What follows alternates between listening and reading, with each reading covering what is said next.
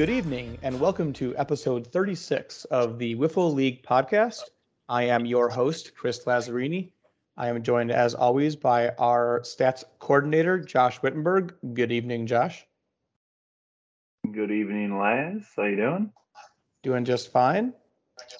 Also joined by our content producer and commissioner, Justin Filardo. Justin, how are you this evening? I'm great.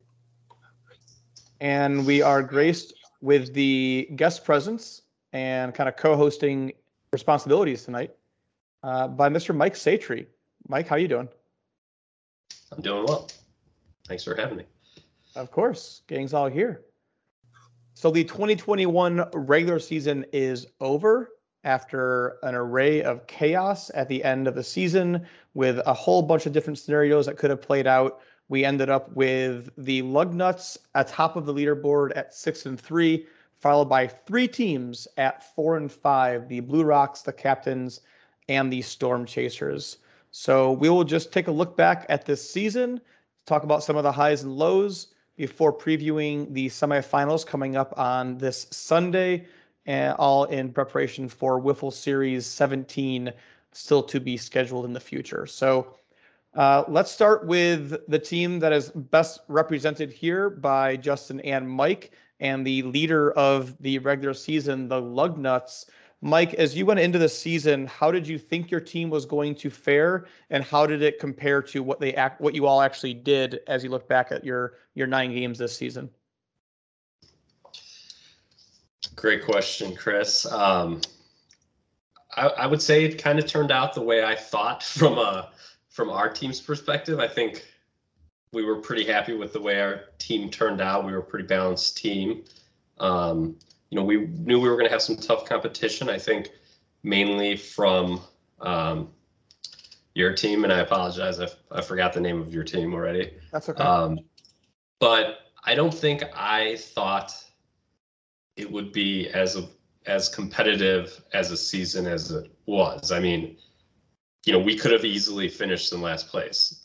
And that's kind of crazy to think that, we ended up winning it, but we were, a couple games from basically being in last. No team is that more true for than the Storm Chasers, who got out to an early lead this year, winning the first 2 series and then ending up as the 4 seed. So parity was definitely the lesson. And I think we all agree that after the draft, we didn't think that was going to be the case. Yeah, I definitely agree with that. Is this, Justin or Josh, would you say this was the most even season that we've ever had? I mean, I don't remember a season like this where, the last place team, very well could easily, beat the first place team this year.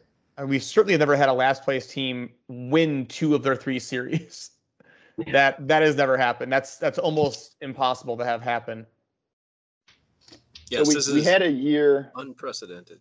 We had a year which almost mirrored this year, where instead of 3 teams tied for the second best record, we had 3 teams tied for the first best record, and then 1 team at 3-6. Back in 2013, 3 teams were 5-4, and 1 team was 3-6. Whereas this year, 1 team's 6-3, and 2 teams are 4-5. So kind of the inverse of that year, which is kind of cool. But the parity is a lot tighter than I would have expected right after the draft.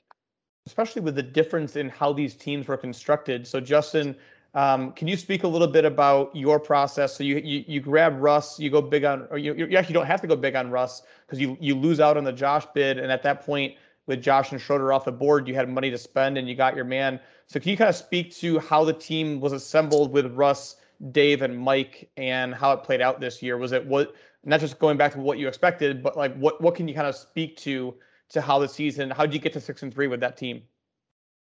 6-3, yeah. Yeah, I felt really good after the draft, but I felt like extremely good during the draft as the process sort of was taking shape. I mean, the 2 players I was definitely targeting were Russ and Mike. I mean, that was huge for me going into the draft. Those were 2 guys that I really wanted to play with, and I think it worked out great because really bid for Josh because what's the worst case scenario if you keep going with Josh and you get Josh, you get the best player in the league, and it's not even close.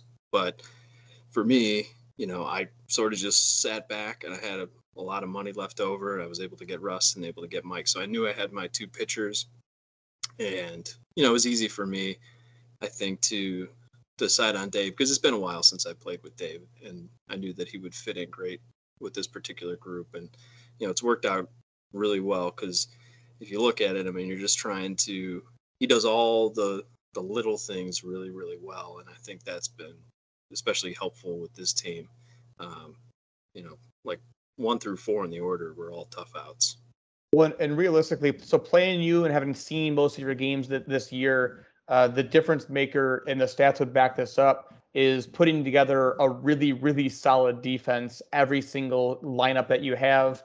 You have Russ and Mike coming in as number 1 and number 2 pitchers as far as runs allowed. I think that speaks a lot to the team defense as well as their pitching ability. You take a look at your batting stats, they are not where you expect them to be or hope that they would be. But I think that the defense and the experience you have, I mean, have you done the math on years played in the league at this point with this team?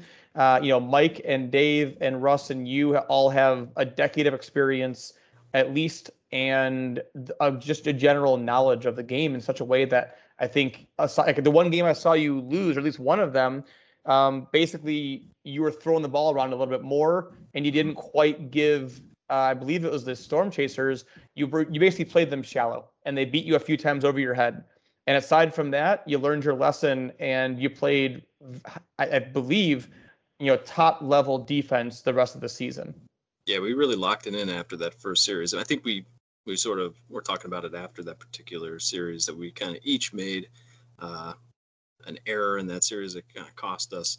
So really, from that point on, we totally buckled down and made some really important improvements. I think since that series, or since the last game of that series, I believe we're 6-1 in our last 7 games. So definitely have made some important adjustments. And yeah, it's a veteran group. It's fun because we don't get too high, we don't get too low, because we know that the way that this game is and anything can happen. So yeah, it's just been a really, really fun to play with these guys this year. So going in not standings order, but bouncing around because of an interesting thing that I just figured out by looking at the stats. The Lugnuts and the Storm Chasers, right? Your 1 seed and your 4 seed are bottom 2 in average by quite a bit. Lugnuts hitting 262 as a team. Storm Chasers hitting 250 as a team. Both teams had 5 extra base. No, sorry. Lugnuts only had 5 extra base hits all year. That's it. You had 3 doubles and 2 home runs, no triples, while these Storm Chasers had 4 doubles, 2 triples, and a home run. So you look at the team's run production, the amazing formula of Bill James run created, all of it is very, very low.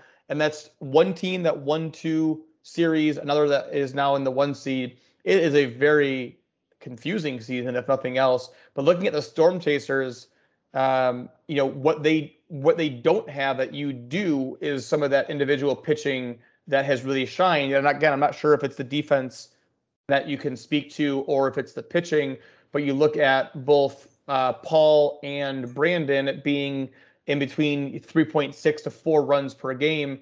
And, those are guys that we maybe expect to be a little bit lower. So, Mike, as you look at that Storm Chasers team, having faced them and beat them, lost 2 out of 3 to them early in the season, who stands out to you from that team as being your matchup foe? Not to get too into the preview, but what did you see from them this year? And who stands out to you from that team that is dangerous or had a great year? Yeah, well, I mean, they have Brandon, who's a great pitcher. I know Justin struggles against him. I mean, hell, we all struggle against him if you look at our stats. And then you got, with Brandon, you got Dustin. They just, they don't have a lot. I guess they don't have a lot of, according to the stats, great. They didn't hit great this year, but I feel like they just, single you to death. They just, they hit enough They make you make plays, and they made us make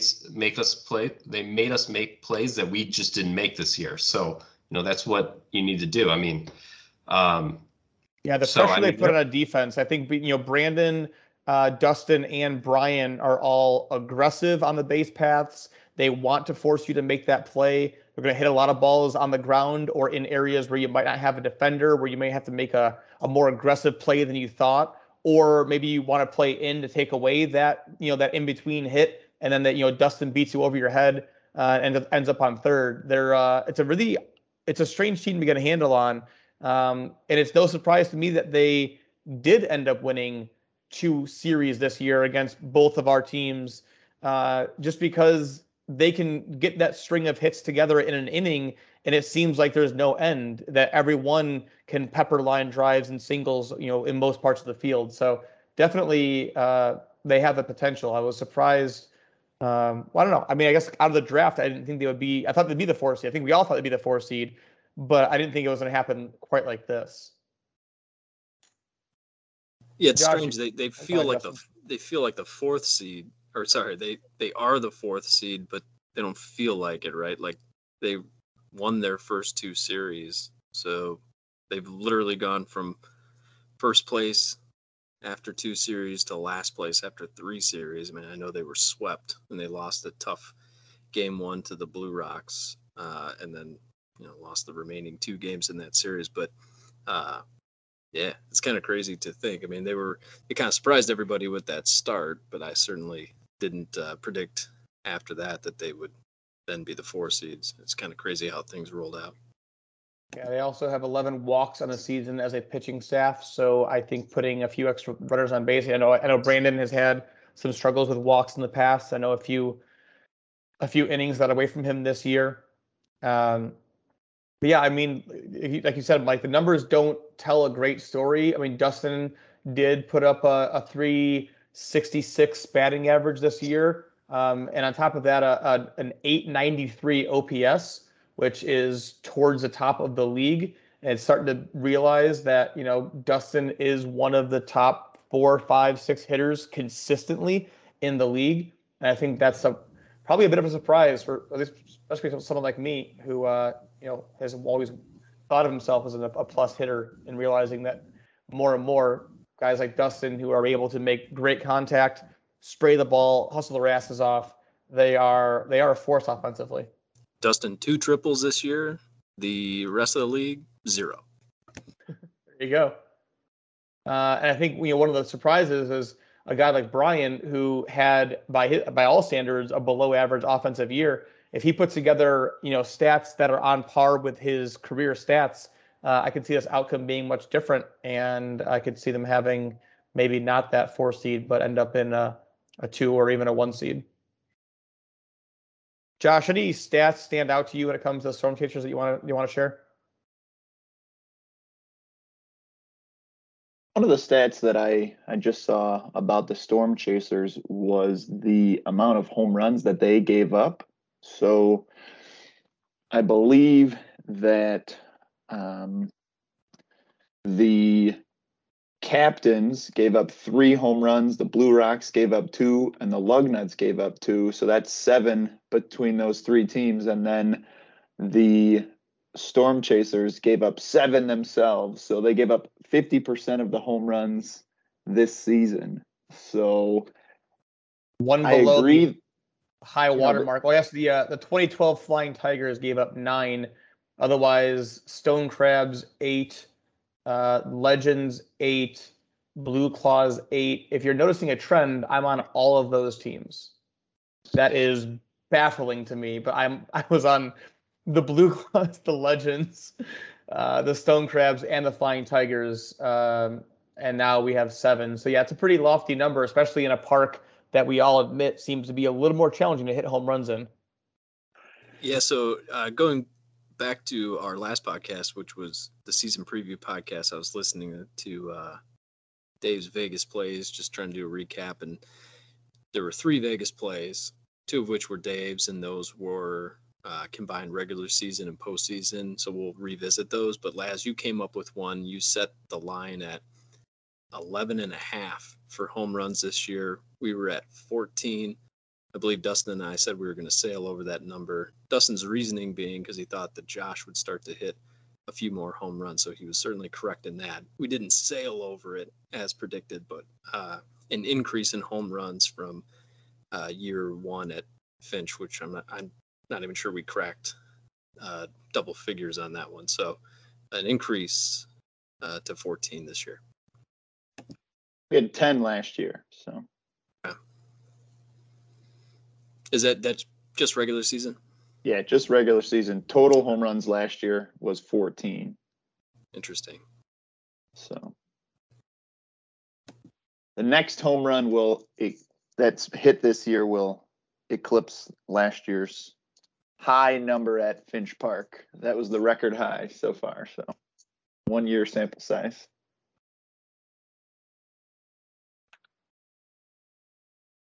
So looking at some of the other teams that were tied at 4 and 5, we'll pivot now to the Blue Rocks, a team that had a bit of a Jekyll and Hyde season, highs and lows, lost the opening series to the Captains, then were able to sweep the Storm Chasers in the big turning point in the season as far as the parity goes, but then unable to, over the course of 2 different dates in 3 games, grab a win against the Lugnuts and end up tied at the 4 and 5, but winning the tiebreaker due to that sweep of the Storm Chasers. I know my experience with this team is basically they have the numbers would show it out in the game scores.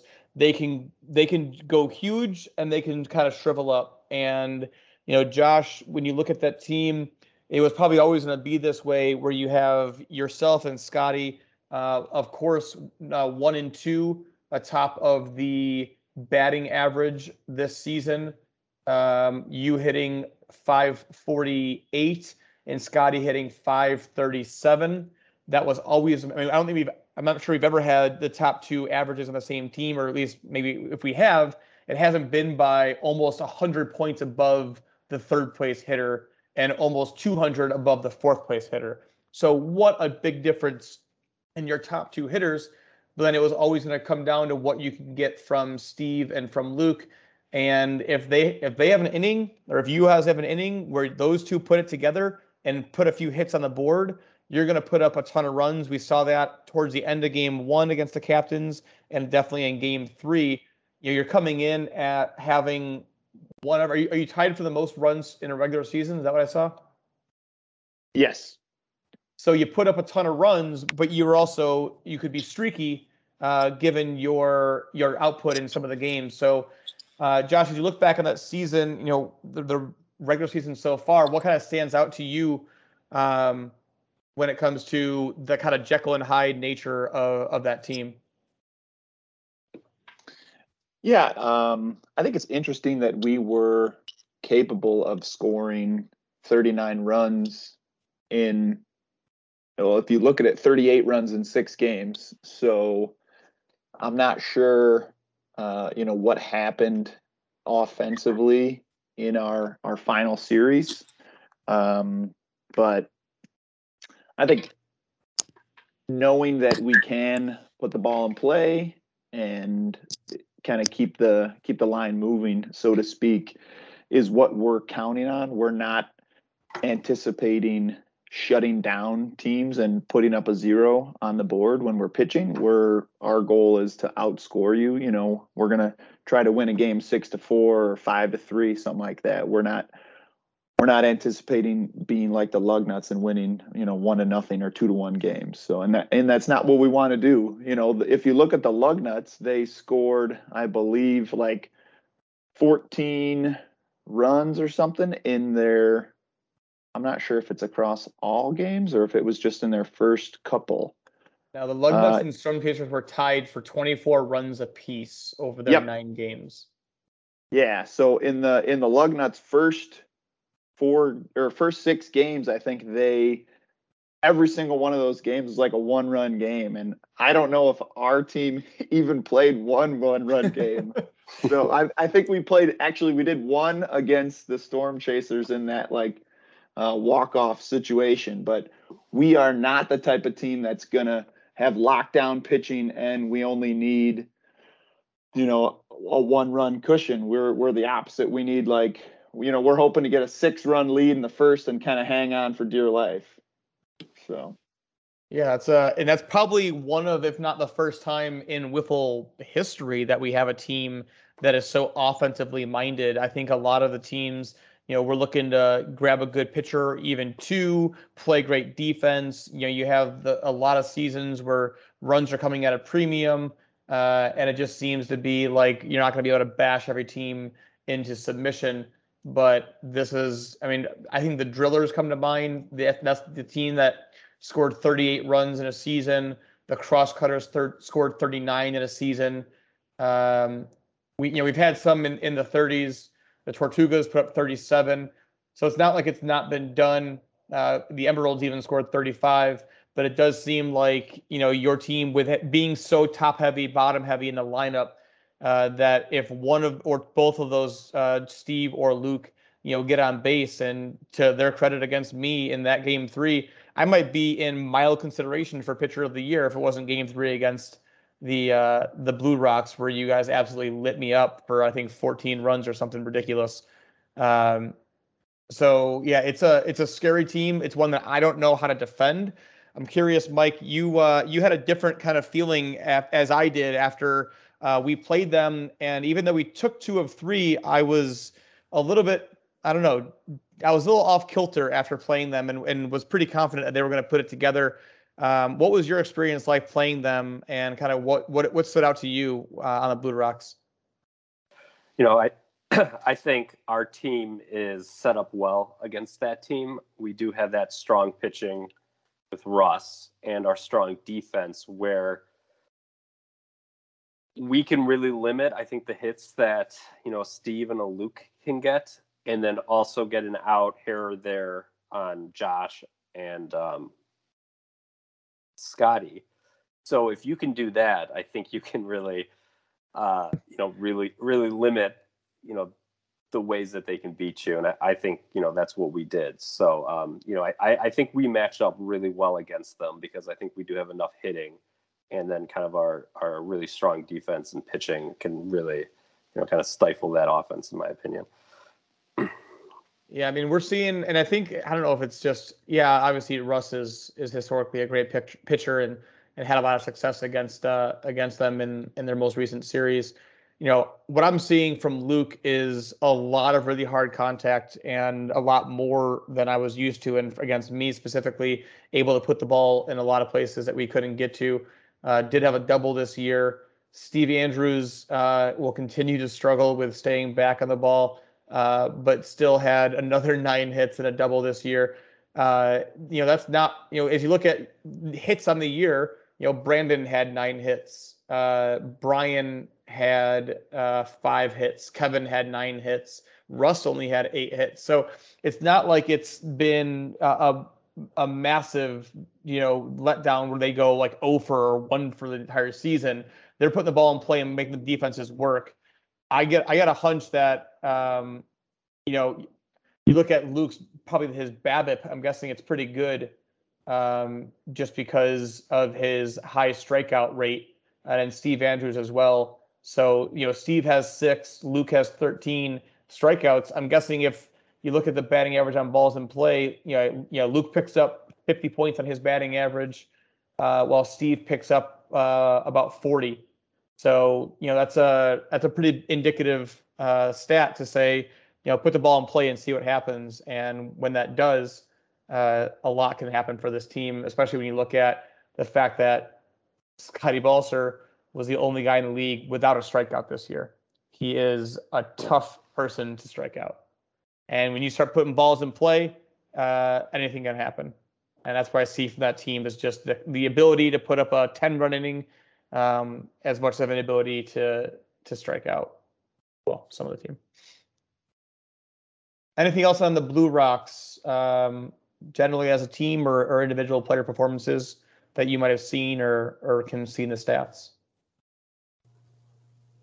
from anybody of it? Well, as you mentioned, strikeouts, and I'm just clicking around the stats file here.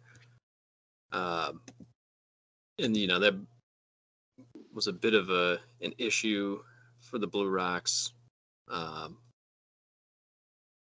Lower half of the lineup there with Luke had 13 and Steve had 6, but relatively low numbers in the overall for the league. If you look at it, and I was just looking at, what is about average for strikeouts. We had 56 this year as a total league in the regular season, 53 last year, and 47 in 2019, 88 in 2018. Is there any explanation for that?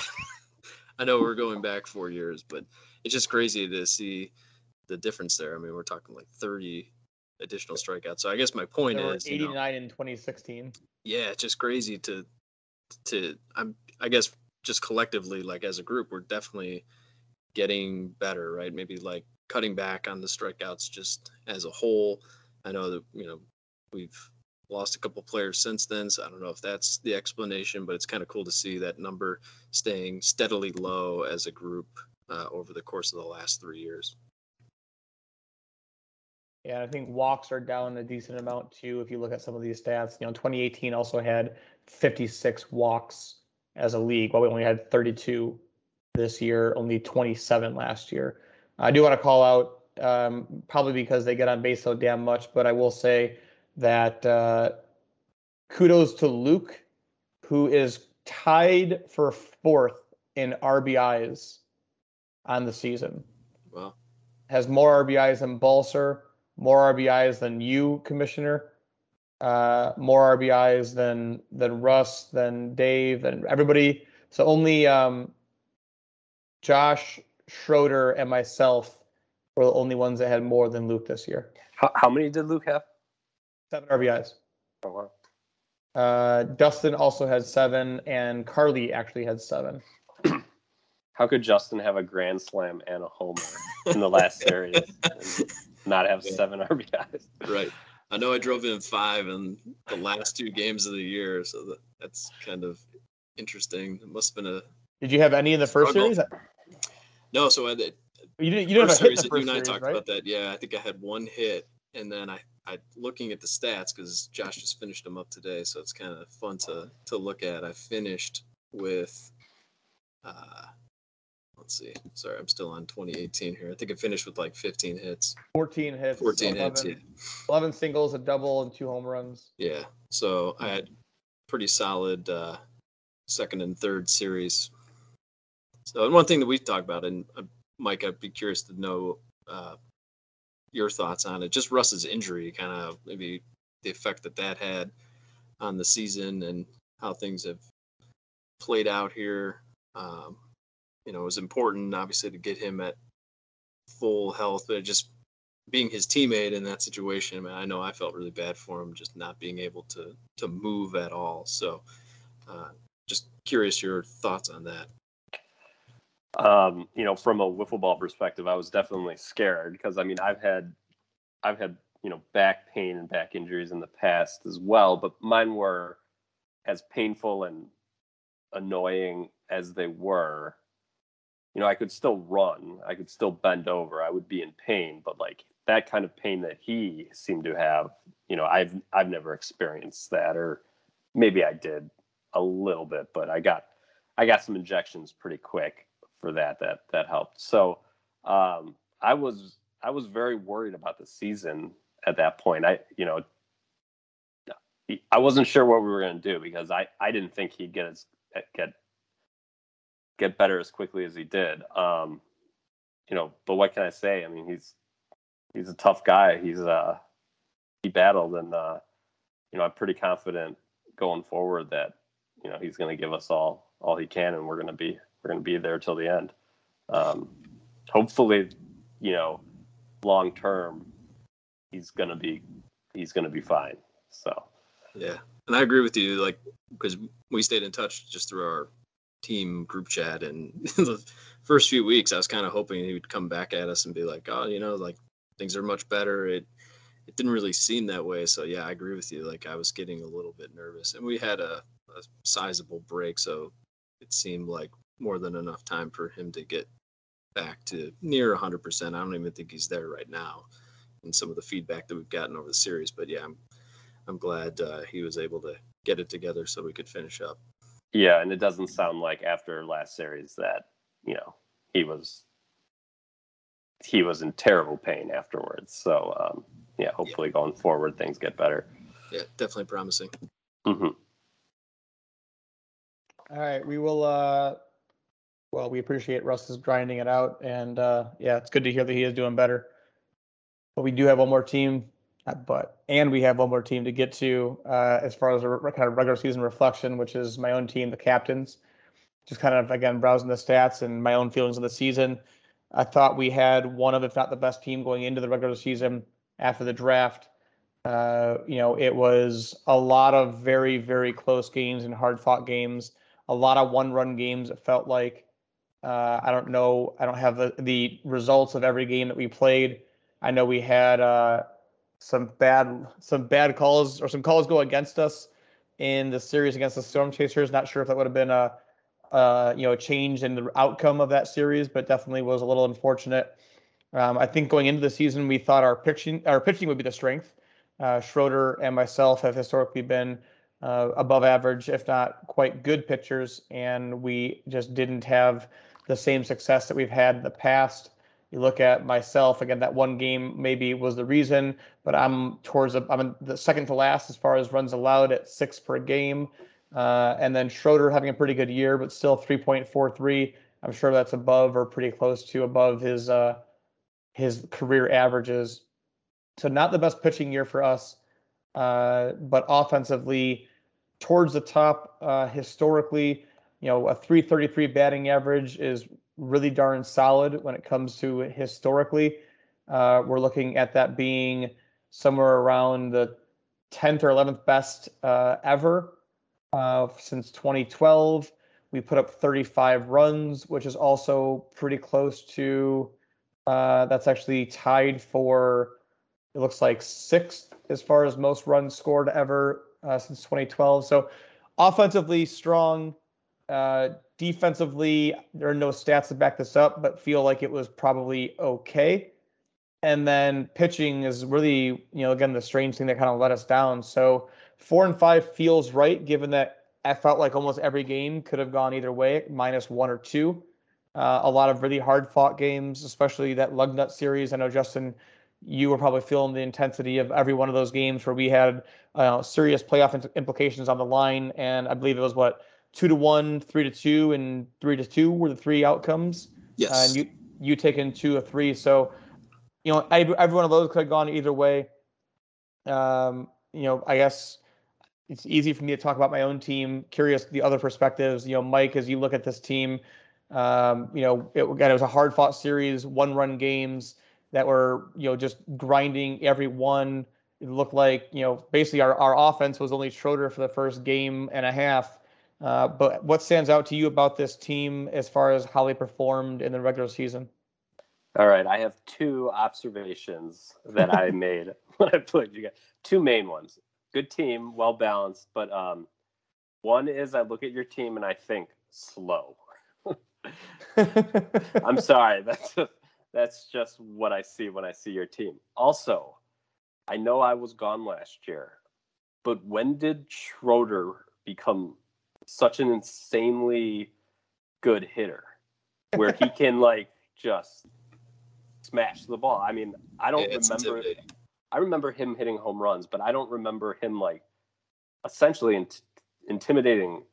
I mean, I don't want to speak for Russ, but it almost seems like Russ is intimidated pitching to Schroeder now, and Schroeder's has had a lot of success against the top hitters in the league, and I mean, I fear him as a defensive player. So I mean, that's just I don't know. Maybe I've just missed it. I'm not sure, but he just seems to be an absolute beast hitting. And when you have somebody like that, and like Josh, I mean, you can win, any single game, any single series. I mean, that power is so valuable where, one swing can change, the outcome of a game in a series. And you're definitely a scary team, I think, in my opinion, just because, you have have people who can get on base, and then you have Schroeder who can drive them in. So, and you don't have to be very fast when you're trotting around the bases after a home run. So, yeah, we are. I would not describe the captains the same way I describe the Storm Chasers as far as pressure on the bases and speed all around. That is not how I would characterize our team. The team construction this year has been really interesting. I think, like the team dynamics. It's like, talking about this and sort of, fleshing it out here. That's an interesting point that Mike brings up that I haven't really considered too much. And like we're talking about kind of the scrappiness of the Storm Chasers and kind of the all or nothing of the Blue Rocks. It's kind of cool the way that the teams were formed this year. If you were playing the ice hockey Nintendo game, I know what shape we would be. Or if you're playing Mario Kart, I know we'd be the Bowsers and the DKs and the Warriors. What's interesting to note about the captains is they gave up the most hits ever in the regular season since we started recording with 64 hits. And when you look at Lazz and Schroeder, two guys that are, considered two of the top 4 pitchers in the league kind of year in and year out, it's surprising that they gave up the 3rd most runs ever in the regular season and the most hits ever in the regular season. And Mike, what you were saying might be attributed to this in terms of if they are slow and they can't get to the ball, then it is a hit. So perhaps their inability to get the ball quickly and get somebody out, it has resulted in 64 hits and 39 runs against.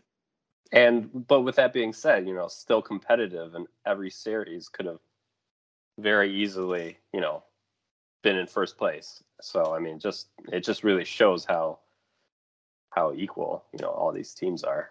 Oh yeah, you would think that some team giving up, the most hits ever and 3rd most runs ever would be 1-8, 2-7, and not the 3rd seed at 4-5, and a couple plays away from maybe 5-4 or 6-3. Well, hey, the good news is the team that gave up the most runs ever in a regular season went on to win the Wiffle Series. So maybe there's some precedent for us. Ooh. That was the Smokies in 2017. Yeah, even just a quick batting average scan here for the captains. Some really good numbers.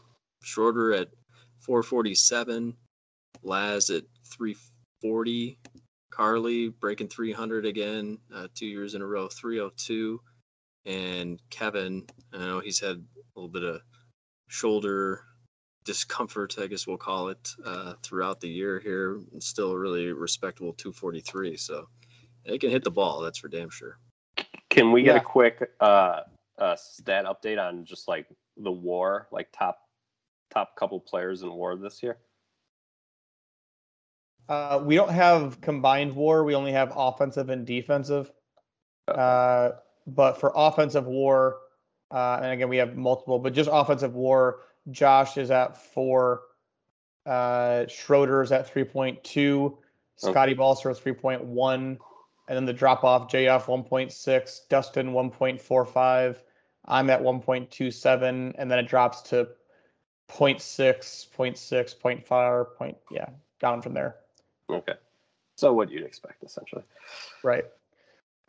So I know that we have to get you out of here, Mike, and you won't necessarily be able to talk through both individual matchups of the playoffs, but I wanted to get your quick opinion before you go be a dad and continue the rest of your night. So what do you think, quick predictions as far as the upcoming semifinals and then who will be hoisting the trophy in a few weeks?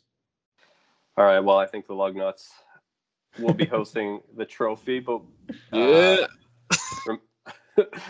remind me the names of the other two teams in the semifinals. All right. So you're playing the Storm Chasers. You think you're going to take care of business against them again, or not again? You lost 2-3 to the Storm Chasers, but you're not fazed by that, no. And you'll be able to take the next 2. The other 2 teams are the Blue Rocks and the Captains. Okay.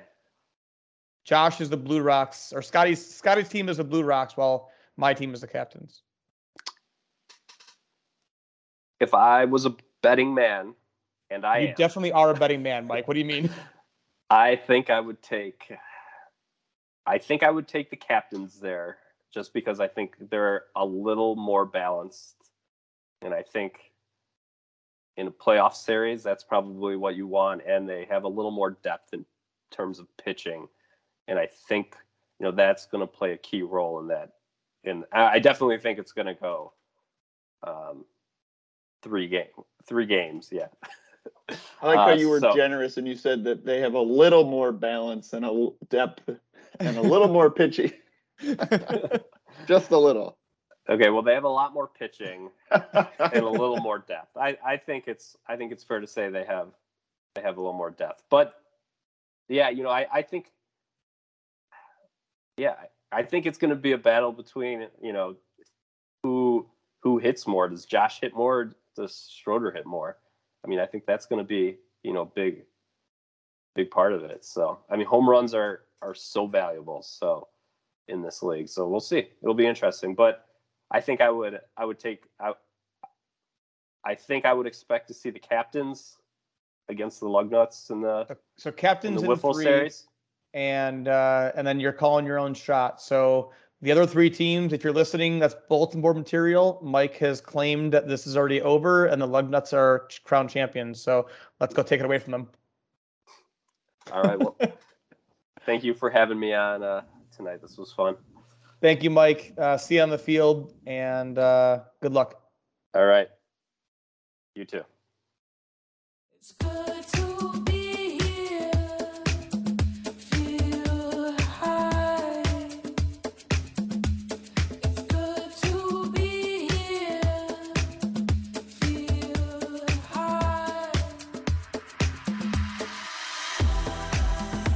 So that was Mike Saetre, who had to take off, but don't want to cut short the preview for what is coming up in only a few short days. So the opening series of Sunday is 10 a.m., and that'll be the Storm Chasers facing the Lugnuts. Lugnuts will be hosting them as the home team, and will have to only win 2 games, while the Storm Chasers will have to win 3.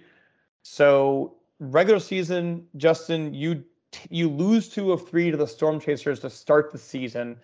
An outcome that I think most of us were pretty surprised by. What will you have to do differently when it comes to the playoffs compared to what you did in that opening series of the season?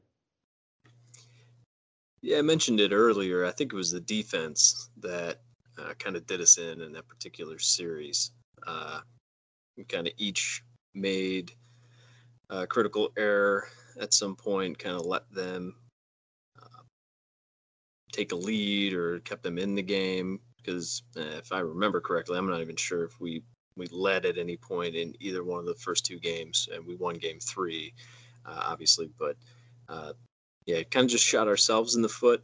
So we've seemed to have made some corrections. I think we've sort of been a little more cohesive as a group in spending just more time with each other, communicating better, just kind of having a similar approach to our games and our offense, our defense, our pitching, everything. We've sort of talked through things really well. So, and that's come a long way, honestly, since May. So that's just how I feel right now. I feel very confident in this group. Obviously, we have the advantage of only having to win 2 games as opposed to the Storm Chasers having to win 3. So that certainly helps. But yeah, I just feel like it seems strange, and we're talking like 3 series here, but like we've grown as a team in my eyes considerably since whatever it was, May 16th. Yeah, I'm not sure if we'll have Brandon's winning attitude coming into this series like he had last year in the playoffs, knowing he's the 4 seed. But curious, Josh, taking a look at the Storm Chasers, again, a team that won 2 of 3 against the Lugnuts already, that had a lot of confidence after their first 2 series of the year, coming out of those 2 games 4-2, and then your team kind of hitting them on the chin and really derailing their bid at a top seed. So what do you think? Do you think they need to make an adjustment as they approach this series, or can they bank on what has gotten them there, which is pesky hitting, aggressive base running, consistent defense, and kind of being a well-balanced team?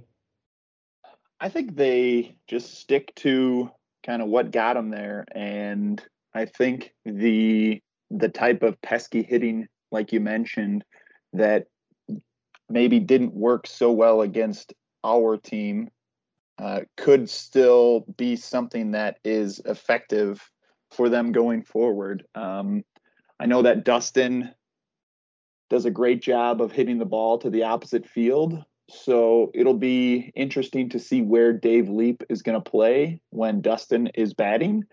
Is Dave Leap going to try to take away the bunt and potentially risk, a Dustin Eckert going over the top of him and, creating another one of those triples to add to his count this year? Or is Dave going to be conservative and keep the ball in front of him and almost give Dustin potentially that bunt or that little squibber, if you will, down the first base line? And I think the Storm Chasers, more than most teams that we've seen, have shown the propensity to bunt. I believe Boyson has tried bunting for them this year. I know that Dustin and Paul have. So that's one way to potentially minimize the impact of great defense, particularly in the outfield, that you may be seeing from a Lugnuts team. And if those bunts are going 22, 23 feet just on the other side of the arc, it could make for difficult defending, as it would for any team to defend a bunt that, kind of goes that perfect distance. But if those bunts are going 19 feet, they're all just going to be outs. So it's really kind of a razor's edge situation, I think, where if everything goes right for their game plan, they could put the pressure on the Lugnuts early. And as we've seen, the Lugnuts do a great job of giving up very few runs and scoring runs kind of when they need to score them. They're not the team that's going to score 10 runs a game and give up none, and then the next game come back and lose 1-0. They're kind of the team that if they need to score 2 to win 2-1, they've been doing it. If they need to score 3 to win 3-2, they've been doing it. So it's almost like they're saving their ammunition for when they need it. And if you don't need it in the playoffs, when do you need it? So I wouldn't be surprised if I saw some batters struggle against Russ, because Russ is an excellent pitcher. But I also wouldn't be surprised if I saw some of those Storm Chasers kind of throwing in some bunts to try to keep those guys on their toes. And then you might be able to see a Brian Boyson or a Dustin Eckert rip to the right field fence. I know they both did it against us, so I wouldn't be surprised if that's not in their game plan, trying to hit the ball obviously where no one's playing. That's kind of the name of the game. Yeah, and just taking a look at just kind of browsing some of these stats again.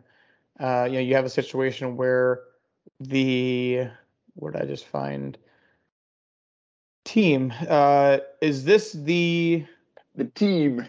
Sorry, I'm looking at stats. I got confused. No, what I'm seeing is that standings wise, I mean, this is the most wins that a 4 seed has ever had. Previously, it was only 3. So I guess last question on this series. A lot of we played out. Something I noticed. So Storm Chasers had a run differential of -10 this season, which is usually good enough for somewhere around more like a 3 seed as opposed to a 4 seed. But either way, Justin, I know it's your team that you're facing, so I don't want it to be a jaded question. Do you think this is the best chance a 4 seed has ever had to potentially flip the script on the 1 seed? Yeah, you actually took the words out of my mouth before you started that question. I wanted to chime in at some point and say if there's ever going to be a year where 4th seed has a real shot, and that's not diminishing my team at all. It's this year. It just seems like the parity has been really strong this season. And like we talked about earlier, this kind of the composition of some of these teams are unique, and everyone could have strengths on one day and weaknesses on another day, and that can be enough to cost them. So it's, I think, going to be a really interesting semifinals and wiffle series for that matter, because it's really up in the air, honestly. And I mean that sincerely. I'm not just saying that as having the advantage of the 1 seed. I certainly feel pretty good about it and confident, but yeah, again, if there's ever going to be a year, I think we're in it. So just a quick question for both of you, actually, and before we move on to the next series, despite the fact this is a flashback question. Looking back at 2016, the Storm finished the year 6-3 and had a run differential of +1, while the 4 seed was the Rough Riders at 3-6 and had a run differential of just -8. I'm not remembering exactly how that season or that series went. Can you speak to your thoughts going into that series compared to the one coming up this weekend? So interesting. The rule that was the final year of the 4th seed being eliminated from playoff contention. So that series never had a chance to be played. And then we made the change in 2017. And that's an interesting year because you had an 8-1 Tortuga team, and I think maybe a 2-7 Yard Goats team, and they actually won a game in that series, forcing a game 3. And I believe still to date, that's the only game 3 in that particular 1 versus 4 series. Okay. My memory did not do me well on that one. But yeah, so that's 2016 is the only other regular season that I think is probably comparable, and we never even saw that happen. So I'm excited, and thank you for the correction. We're actually 11 a.m. on Sunday as the start time for that semifinal. I would have been there very early had I not been corrected on that. So that's very good. And I guess all it means is I missed a little bit of the Bears getting crushed by Cincinnati. So any other final thoughts on this Storm Chasers versus Lugnuts semifinal series? Let's get a prediction from Josh. Come on, Josh. What are you thinking? I mean, if I had to throw something out there, my guess would be Lugnuts win 2-0, because one thing that happens, at least to me in the playoffs, there's a little bit more pressure, a little bit more stress with kind of every at bat. And with every at bat that you don't get a hit, or every inning that you don't score a run, it kind of compiles and compounds. And as a 1 seed, when you have that buffer of not necessarily having to win the first game, you can play a little bit easier. So although the Storm Chasers may be one of the more capable 4 seeds that we've had, if not the most capable 4 seed that we've ever had, there's a lot to be said about being able to play a little bit freer, a little bit looser as the 1 seed. And there's just so much pressure on the 4 seed that unless they get off to a great start and say score 2 or 3 runs in the top of the first, I think that finish line of potentially being the end of game 2 just draws ever nearer with every inning that they play and every inning that they score 1 or 0 runs. And with Russ on the mound, I would assume, games 1 and 2, first 8 innings, it's a tall task, and I would put money on 2-0. As much as I would love to see, the 4 seed win, but I got to be realistic. So I really want to predict it goes to game 4. I don't think. I mean, game 3 in the Wiffle series is obviously the crown jewel of excitement in our Wiffle League. But I think a game 4 in the 1 versus 4 matchup might rival it, if not be better. I don't have it in me to predict that, but I do think that the Storm Chasers will get one of the first 2. And I think this is going to push to a game 3. I think the mindset of the Storm Chasers has to just be that first win is just one. Then it becomes a 3-game series. It's almost like a play-in game in a way, and you just have to erase it from your memory. Don't think we have to win 3 out of 4. Just win one, and see what happens after that. But I think that they will get one, probably the first one actually, before the lug nuts settle down, and then take off in Game 3. So the second semifinal of the day on Sunday is going to be the Blue Rocks and the Captains playing at 3 p.m. It won't be anywhere near as hot, which is great for Schroeder. It's going to be toasty out there for those who are coming to watch or play, so be prepared for that. But the regular season matchup from this series was kind of all over the place. We had the Captains get out to a pretty big lead in Game 1, only for the final to end up being 7-3. No, I'm sorry, that's the wrong series. Where is it? Captains and Blue Rocks is somewhere in here. So 7-5 was the final of that game. So late run by the Blue Rocks fell a little short, but a lot of runs early from the Captains. Game 2, Captains win 4-3. And then Game 3 was the blowout, 14-6. Kind of hard to get a read on any of those games being indicative. But to your point, Josh, you're looking to win slugfests. You put up 24 runs in that series. I don't know if I have any stats to back up whether that's the most in a single series, but it might be. It might very well be. So you're looking to continue to bludgeon the scoreboard while we put up 16 runs in that series. So I don't have a good pulse on this as a player in the series, as a viewer of the previous series, as a spectator, whatever it is. I don't have a great feel for how this will go. I know that I like Mike said, I think if it goes to a Game 3, that's where I would give. Well, depending on what pitchers you use when, I guess. I think that we will have our window when Josh is not pitching. I just don't know when that will be and if we can take advantage. We basically have to get one against Josh of these two for it to come out the way we want it to come out on the captain's side. Josh, do you have a similar kind of, I'm not sure if it's an uneasy feeling or just an inability to truly comprehend where this might go as you look at, again, both the results of the first series as well as trying to forecast what's coming up?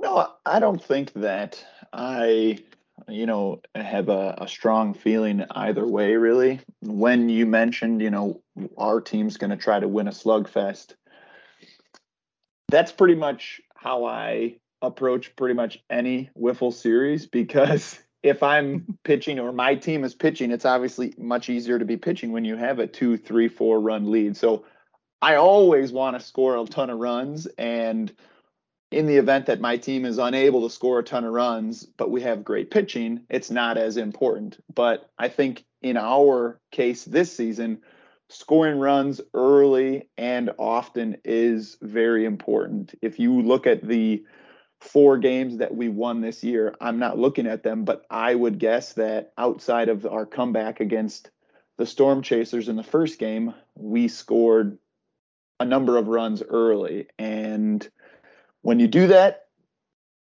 you become a little bit more comfortable. There's not as much pressure, and you get the opportunity to win and only have to bat, let's say, 3 times if you're the home team. So going into the series, I will, as normal, be trying to score runs as early and as often as possible, and giving a little bit of a cushion to either myself or whoever else is pitching on our team, because it's a lot easier to throw balls at that strike zone if if this one goes over the fence, we're still winning by 4 runs.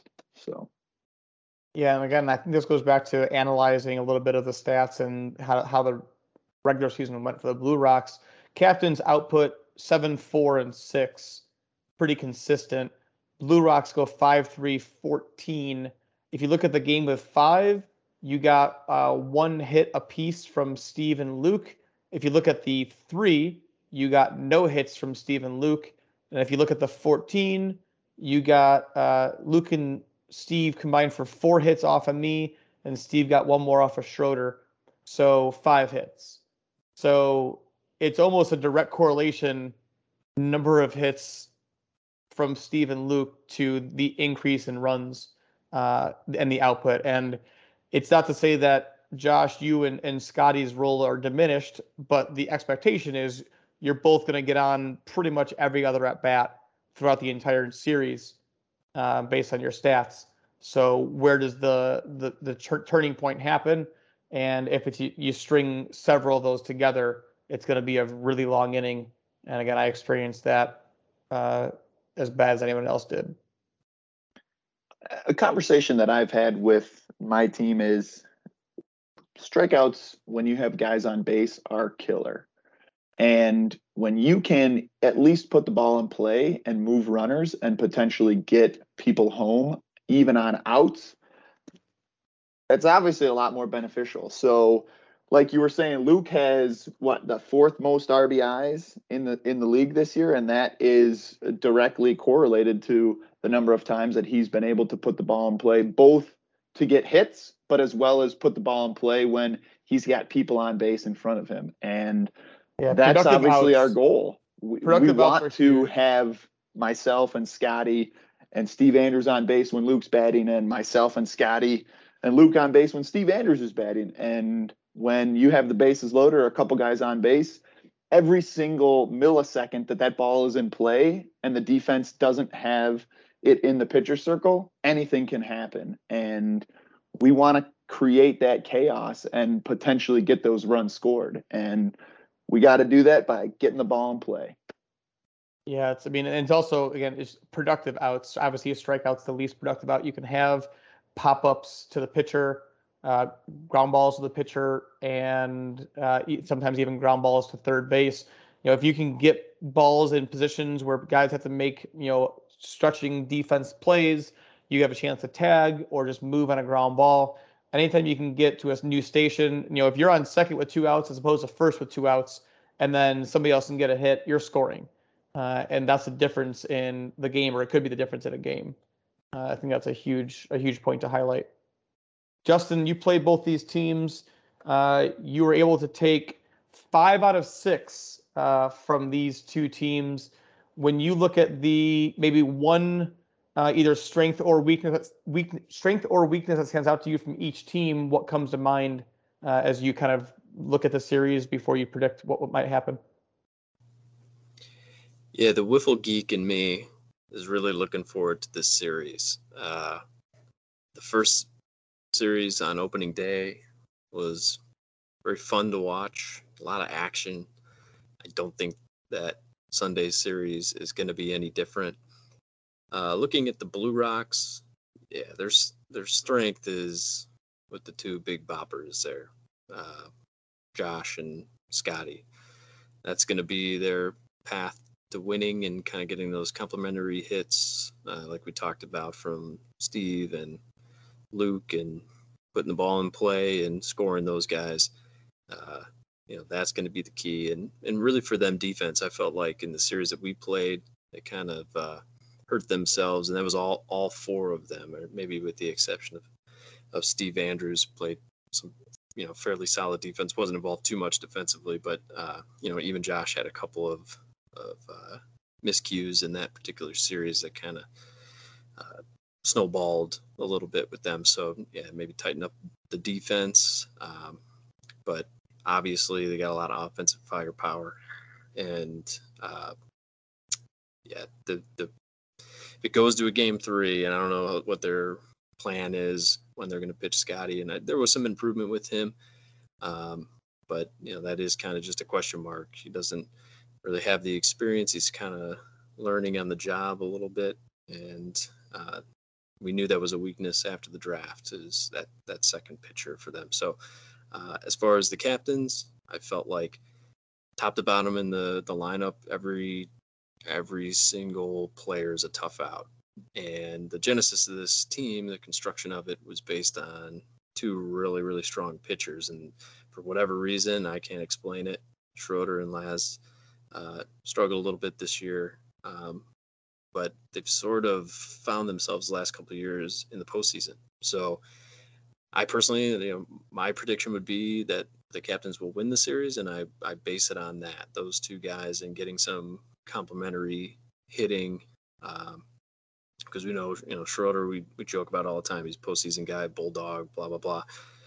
I don't think that's going to change, and Lazz has been very successful, especially 2018, 2020 in the postseason on the mound. So, yeah, that would just be my thought.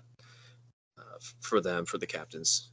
You're asking for strengths and weaknesses. I think for the Captains, we talked about just defense. I think our strategy was put the ball in play, put the pressure on them.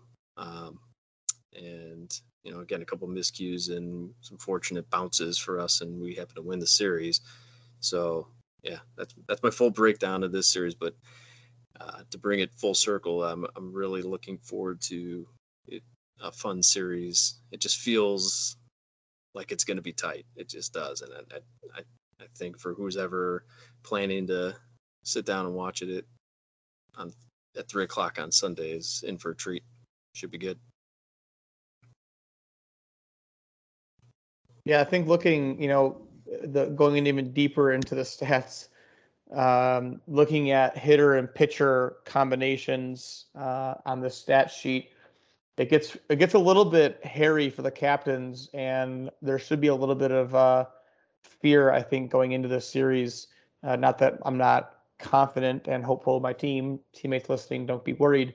But looking at the matchups, it's an interesting breakdown. And last thing on this series for me is, I mentioned if we can get to either Scotty or Steve Andrews in that game 3 or whatever they do pitch, that will probably have the advantage. That probably is the case, but the stats don't back it up. And it's really interesting. If you look at Steve Andrews as a pitcher and you look at our team hitting against him, my average is 250 against Steve, which is right around my career average, if not a little below. And shockingly, Schroeder's career average against Steve Andrews is 222 in 45 plate appearances, well below his career average.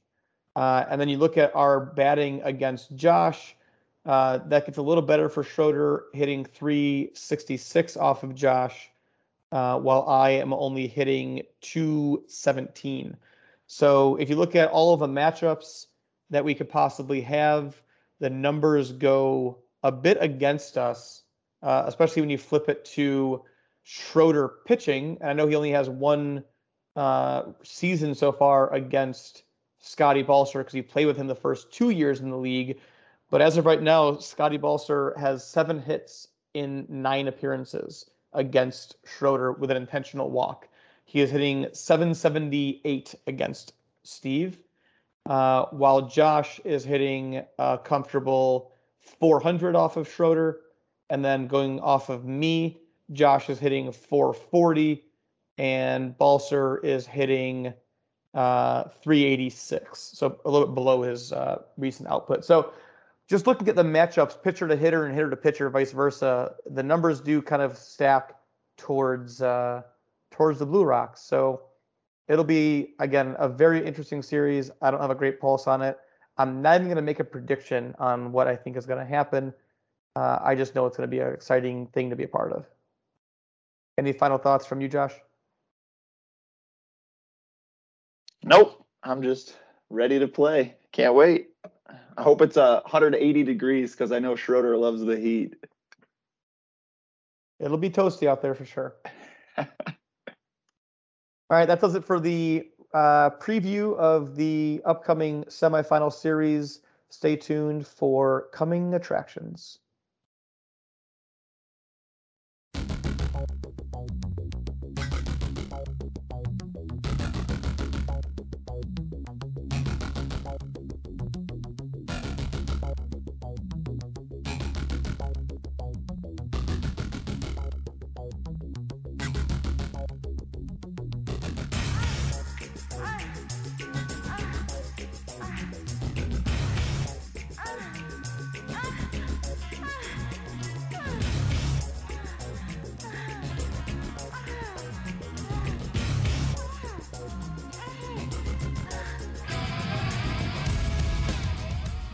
All right. If you have been listening to any part of this podcast, you should be well informed what is upcoming on our docket. We have the Wiffle Series semifinals all in one day. What an exciting time to be part of the Wiffle League. Sunday coming up on September 19th, we have at 11 a.m. the number 1 seed Lugnuts hosting the number 4 seed Storm Chasers. Again, first pitch at 11 a.m. There'll be a short break for lunch to catch a little football and grab a bite. And then we're right back on the field at 3 p.m. for the 2 seed Blue Rocks to host the 3 seed Captains. The winners will face off in some sort of championship series. I think it's called the Wiffle Series. That will be taking place hopefully while the weather is still nice in either late September or early October. And we will have one more of these. It'll be episode 37 of the Wiffle League podcast coming up as a Wiffle Series preview sometime in the next few weeks. So stay tuned for that. We did have a chance from Mike before he had to take off to get his final thoughts or his biggest takeaway from tonight. But my guess is if I had to kind of insert myself into his mind, his biggest takeaway is that the Lugnuts are the best team and that no one's going to come close to them. So again, bulletin board material for Mike's quote and his biggest takeaway before we go around the horn and get one from everyone else on this call. We'll start with the person who was so kind and put in all the hard work to make these stats available to us. Josh, what do you have as your biggest takeaway from tonight's podcast? My biggest takeaway is that everybody believes the Storm Chasers have the best chance of anybody to make some noise in that 1-4 series, and I hope it's true because that would just be exciting. It's been kind of a snoozer ever since we put it in. So any way we can inject some excitement into the 1-4 matchup is good by me. All right. And speaking of that 1-4 matchup, captain of the 1 seed, Justin, what was your takeaway from tonight? Yeah, my biggest takeaway from tonight's podcast was that Mike Saetre was the guest. I mean, it was a lot of fun having him on, and not to get too sappy or sentimental, but it's just been great having Mike back in the league. I know, he put in about a half season last year, took a little break from it. Just being his teammate and just, talking wiffle with him throughout the year has been a blast. And, I know it's been kind of a difficult thing for him to always, be physically ready, or he's had some other things going on, in his personal life. But that's my number one takeaway, that, he was cool with coming on here and he's having fun with it. And, I just love having him part of the league. So it's been fun. All right. It has been a long time member. Unfortunately, for the reason of the records, Justin, Filardo, Dave Leap, and myself are the only original members who have played in all regular season series. Mike, that short break ruined it for him, but it is a delight to have him back. And my biggest takeaway is that the captains are record setters. We have broken the record for most hits allowed in a season at 64. I mentioned that we were the most runs allowed in the season were the Smokies, who actually won the Wiffle Series. And I'll point this one more thing out as a final note. The record that we broke was from the 2014 team that gave up 62 hits. Another Wiffle Series champion, the Crosscutters. So apparently regular season runs or hits don't actually matter. All it matters is getting hot in the playoffs, and I think we're bound to do that. So that's my takeaway. Thank you all for joining us tonight, for listening, or whenever you happen to be listening to this. On behalf of Josh and Justin and our guest tonight, Mike Saetre, we wish you all good luck in the upcoming Wiffle Series, or at least to have fun watching when you're not playing. For any fans who are listening, I think there's none of them. Looking forward to seeing you out there on Sunday, and we will hopefully be in store for a great day of Wiffle, great weather, great fun, for the whole family, and looking forward to getting that wrapped up. So thank you all again. And signing off, your host, Chris Lazzarini, on episode 36 of the Wiffle League podcast.